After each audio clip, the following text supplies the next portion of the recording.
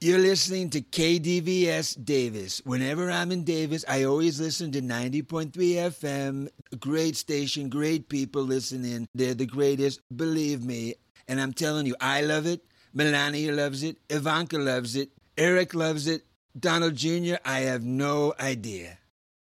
This is former Vice President Al Gore. The previous person, the only time I've ever heard him tell the truth, inconvenient or not, is what he just said. 90.3 FM, KDVS really is the best, and I mean it.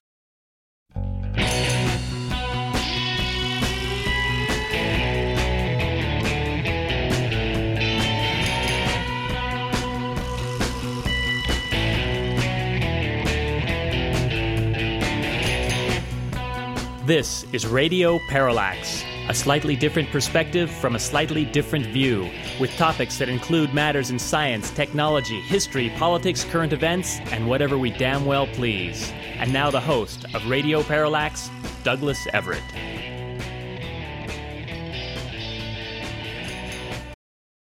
Good morning, or good afternoon, or good evening, depending upon where it is and at what time you are listening. We're glad that you are listening. We would like to think that we maintain centers of listenership in Davis-Sacramento as well as in Chico. But we have to admit that physically, the operation of Radio Parallax has shifted somewhat to the west. In fact, we were recording most of our programs now in the East Bay, the bay being that of San Francisco, one of the world's most singular estuarial systems, often described as the largest estuary in the western part of the New World. And by New World, we refer to both North and South America, the Western Hemisphere. Our good friend Mr. Donald Rose posted on some social website recently a question asking for someone to name the name of a continent that didn't start with A. I know we're not quite sure why Don does these things, but I was intrigued by the fact that a discussion immediately arose over whether Europe was legitimately a continent. All of the first respondees to his question, of course, noted Europe as one obvious answer, but this caused one smart aleck to chime in with, Europe is not a continent. Einstein's OMFG.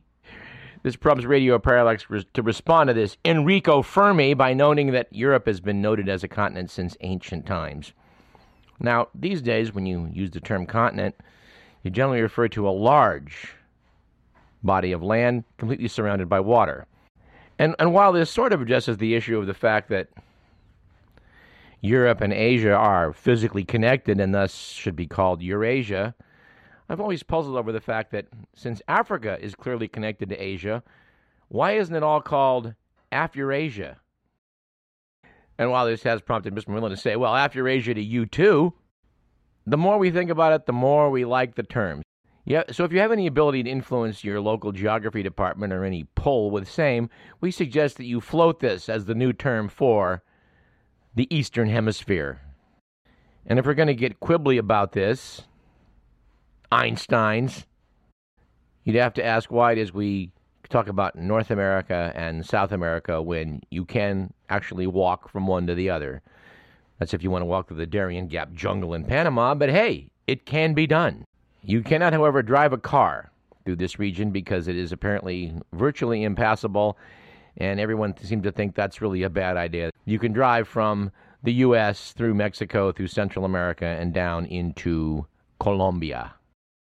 Although we have to admit it certainly would make it a lot easier to ship Colombian cocaine north. And speaking of shipping Colombian cocaine, and how's that for a segue, we would note that our good pals who work at the Central Intelligence Agency have evidently been somewhat influential in the current documentary airing on the History Channel titled The Road to 9/11. Someone we consider a good friend of this program, the illustrious Professor Peter Dale Scott of UC Berkeley, wrote a book some years back titled The Road to 9/11. When I first heard the title of the History Channel documentary, I wondered if Professor Scott had a hand in it, and I realized immediately, no, that wasn't likely. And this program is probably worthy of a few moments of commentary by us. The CIA in this case appears to be the good guys. Their analysts, of course, appear to have been all over bin Laden and were strongly suggesting, if this documentary is to be believed, that we launch a strike to take him out. Now, in the wake of 9/11, it looks like, well, maybe that would have been a good idea. And yes, we did commemorate this past week that diabolical attack on the United States of America by apparently Saudi Arabians, given that 15 of the 19 hijackers were Saudi, and it appears to have been financed by Saudi money. And the main planner of the operation, Khalid Sheikh Mohammed, was a Saudi. Not to mention that fellow named Osama bin Laden.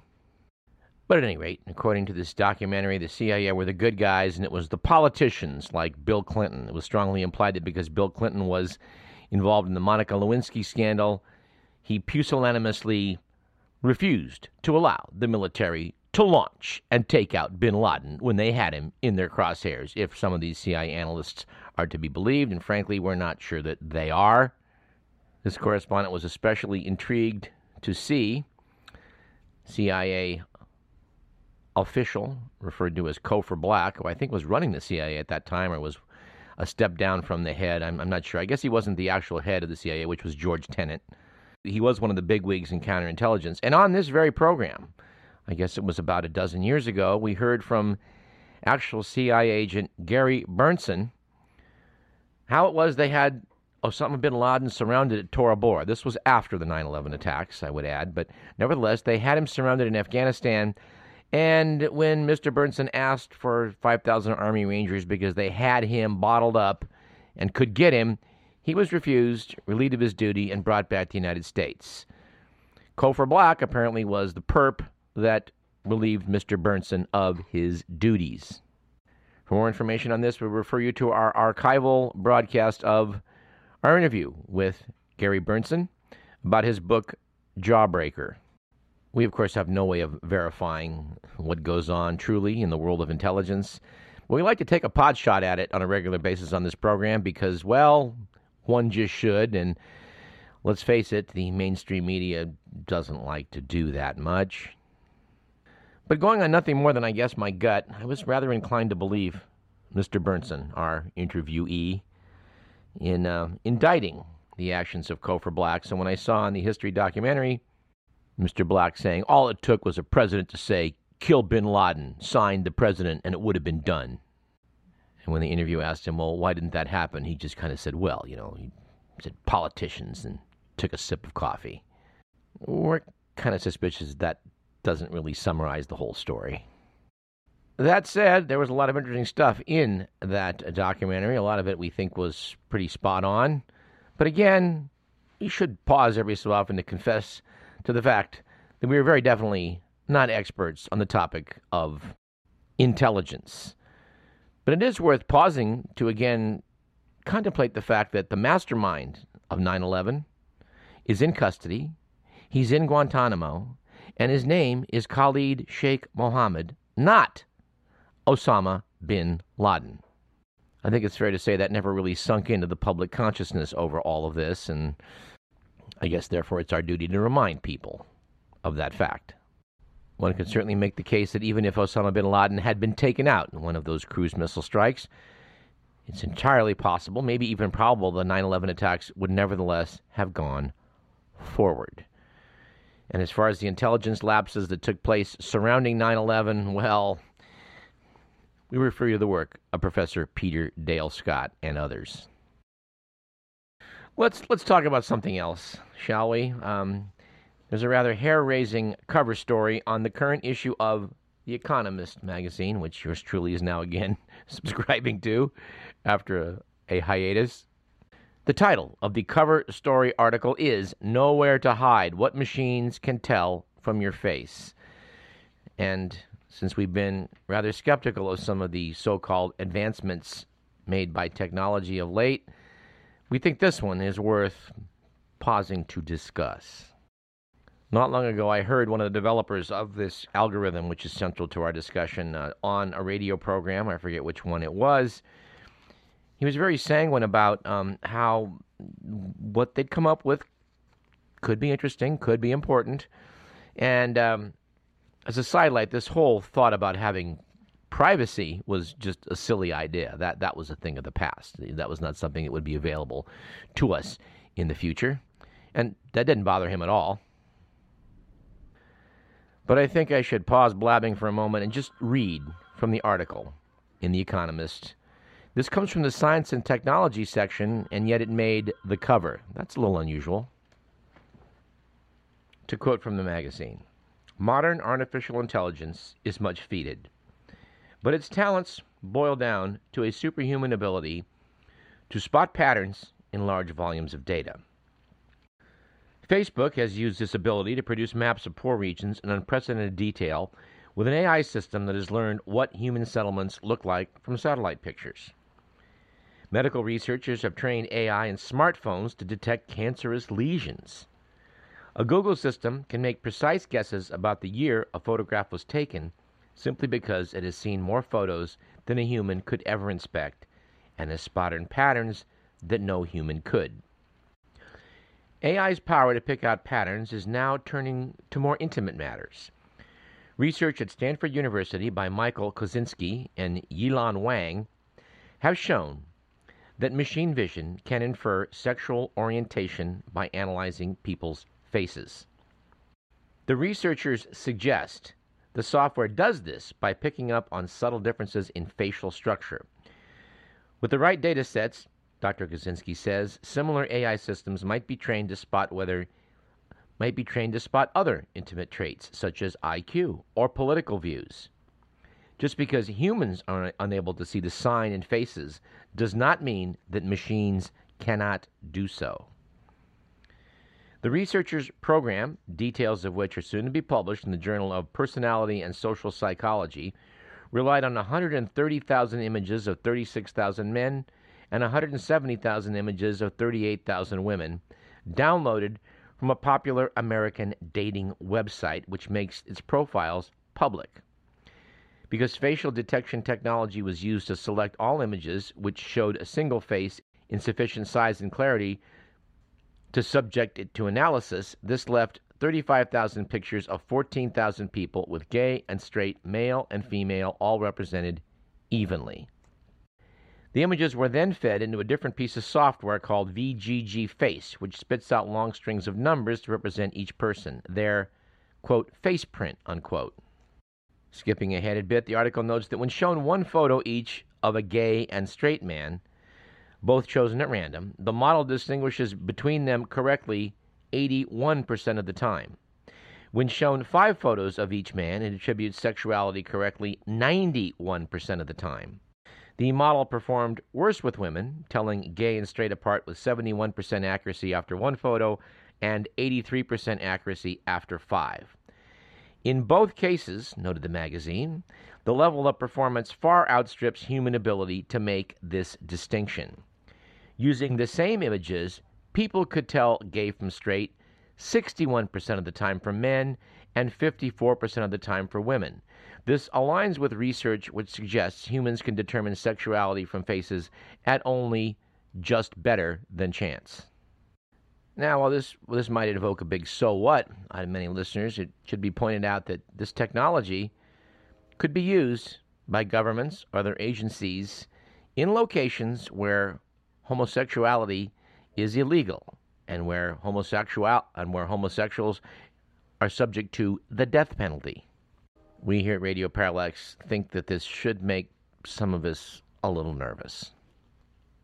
It should be noted that these impressive numbers are based on a selection of gay and straight in a one versus other circumstance, which means that in the real world it will remain considerably more difficult to pluck people out of a population. Nevertheless, the fact that artificial intelligence can make many, many comparisons, far more than a human can, and come to correct conclusions, well, it should be disturbing.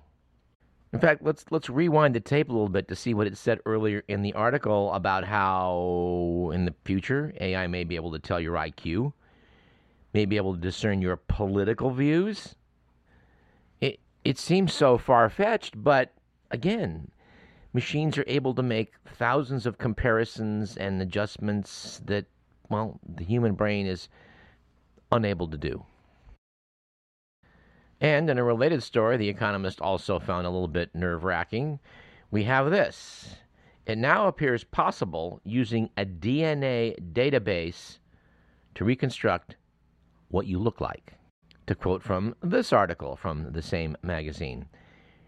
Craig Venter, a biologist and boss of Human Longevity, a San Diego-based company that is building the world's largest genomic database, is something of a rebel.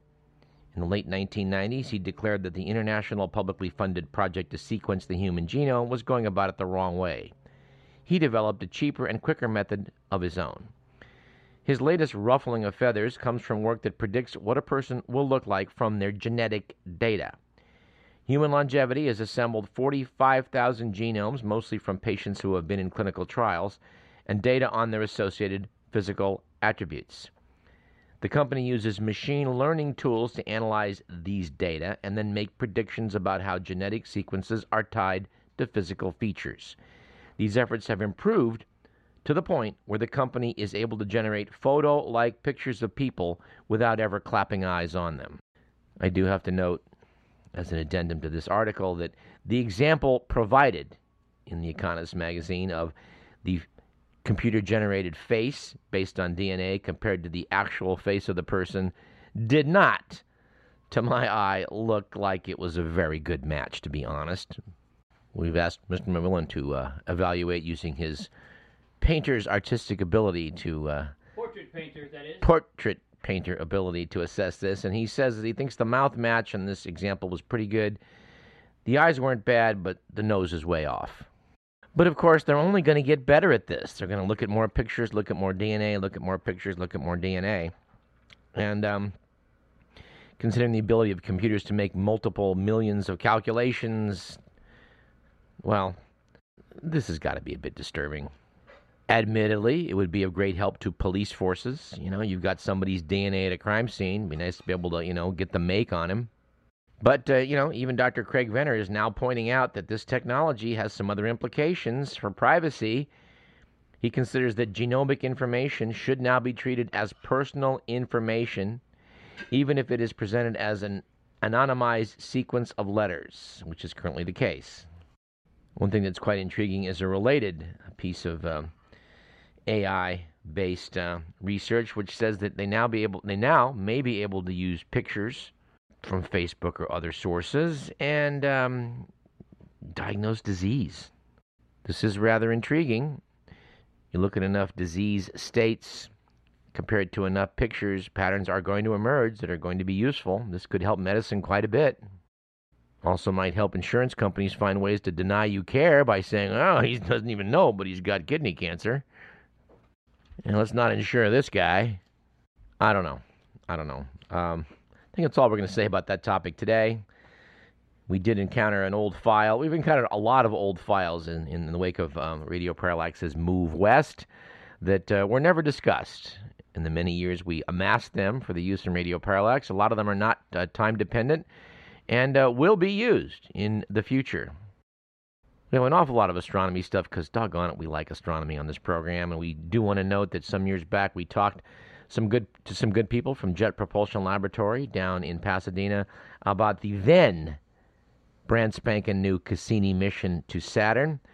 Cassini is about to roll down the curtain after some spectacular successes over the past dozen or so years. It's now going to crash into Saturn because some people are afraid that future spacecraft might crash into it, which we think is pretty idiotic.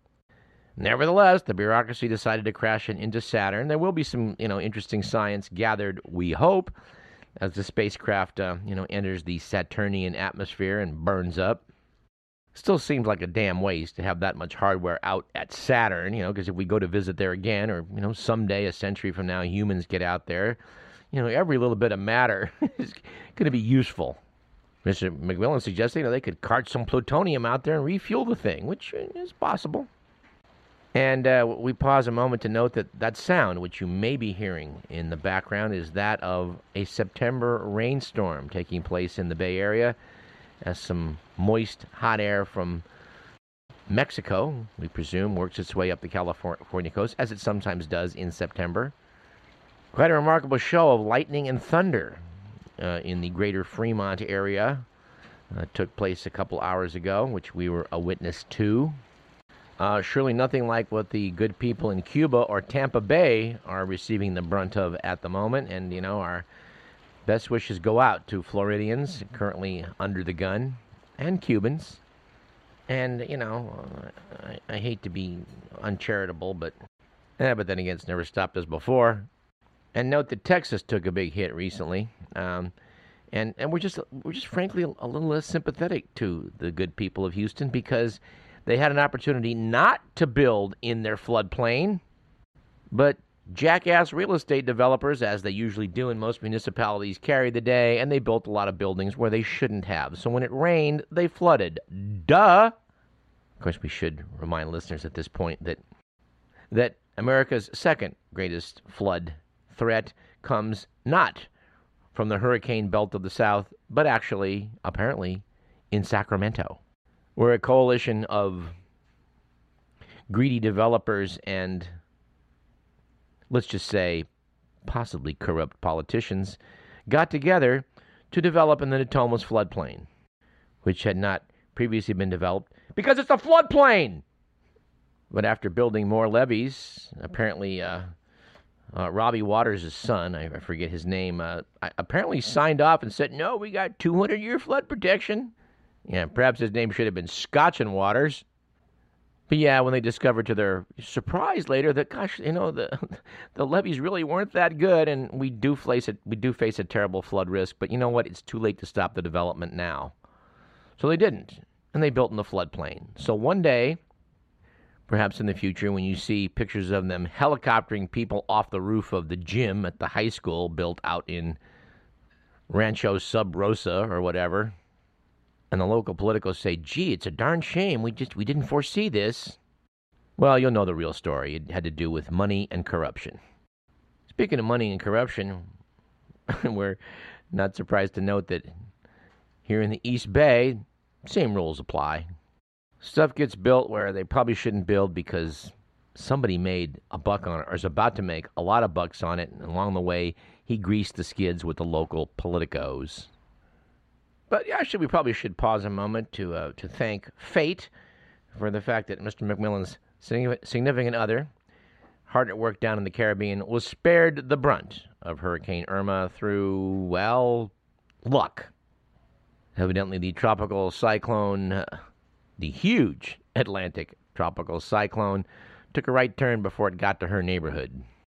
And yes, we too did get a kick out of the fact that noted bloviator, Mr. Rush Limbaugh, after assuring the public that all of this talk of Hurricane Irma being such a big threat and, you know, related to global warming was all just a bunch of hot air, did in fact evacuate his sorry fat ass. Someone did post on a social network that, you know, Rush Limbaugh should probably be prosecuted for all the harm he did by telling people that they shouldn't run away from the hurricane, to which I believe that someone, perhaps me, responded by saying, anyone stupid enough to follow what Rush Limbaugh says deserves whatever happens to them. You know, since we are still heard on radio station KDVS, I think I'll throw in a disclaimer at this point to note that that opinion, like all those heard on this program, does not necessarily reflect the views of KDVS, its sponsors, or the regions of the University of California. I now also ask the core staff at KDVS to please put the word necessarily back in the disclaimer when you guys read it. Somehow they got dropped a while ago. I did hear someone recently do a disclaimer, and darn it, I can't remember quite where it was, where they pointed out that whatever station it was did not necessarily reflect the views of their parent entity, no matter how true they might be, or words to that effect.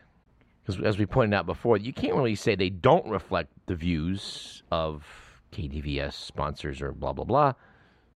Because when we say that the sun rises in the east, we're pretty sure that the station's not taking an opposing position. Let's do a little forward promotion on the program. We expect, in the next week or two, to interview author Martha Brockenbrough about her new book, Alexander Hamilton, Revolutionary. Alexander Hamilton, of course, has been hot stuff on Broadway of late, thanks to the rap musical, or is it called hip-hop musical. We confess to having had some reservations about a rap musical based on a founding father previously. But if to reach modern audiences you have to have Thomas Jefferson saying things like, yo, yo, yo, well, so be it, but we want no part of it. How different is that from a rock musical about Jesus? Should be noted for the record that Mr. McMillan hates musicals of every stripe. I don't hate anything. They hate me. To my knowledge, the only exception he's willing to make is for The Wizard of Oz. I do want to note that having heard about Alexander Hamilton as a boy, I was intrigued in high school, of course. I presume all of you, dear listener, had many discussions about the founding of the United States of America and the battles for how the nation should be organized went on, and how two of the main protagonists in this battle to shape the future course of America were Thomas Jefferson versus Alexander Hamilton. It seems clear looking back upon it that both men won, in part. Hamilton's vision clearly dominated what would later become the northern states of the United States, where one could say Jefferson seemed to have carried the day in the southern part of the United States, which unfortunately appears to have led directly, a generation or two later, to the great American Civil War, and to the divide which still separates the North from the South in the U.S. of A.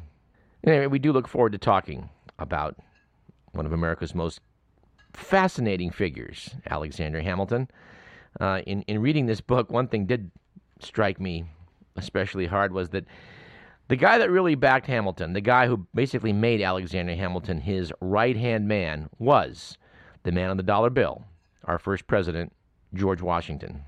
We don't hide the fact that we are great admirers of our first president here at Radio Parallax, if for no other reason than the fact that at the conclusion of the Revolutionary War and the chaos that ensued, the probably most natural course of events was to have made George Washington, in essence, a new king.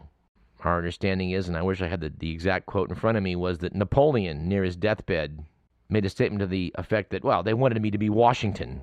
And of course, Bonaparte, being Bonaparte, wanted no part of that. He wanted to be the emperor, which he did make himself. Washington resisted the temptation, for which he deserves all the credit in the world. He also was the main backer of Alexander Hamilton, and it's rather intriguing to note that among his political enemies, Hamilton could count John Adams, the second president, Thomas Jefferson, the third president, James Madison, the fourth president, and James Monroe, the fifth president, who he damn near got engaged in a duel with. And the whole duel thing is I remember being haunted by it as a kid. Like, why did this interesting man get involved in a duel and get shot to death? Seemed pretty dumb as a kid. Actually, still seems pretty dumb as an adult. It appears he let his vanity get the best of him, but we'll save that for our discussion about the great Alexander Hamilton, like I said, either next week or the week after. All right, we're overdue for a break, so let's take one. I'm Douglas Everett. You're listening to Radio Parallax.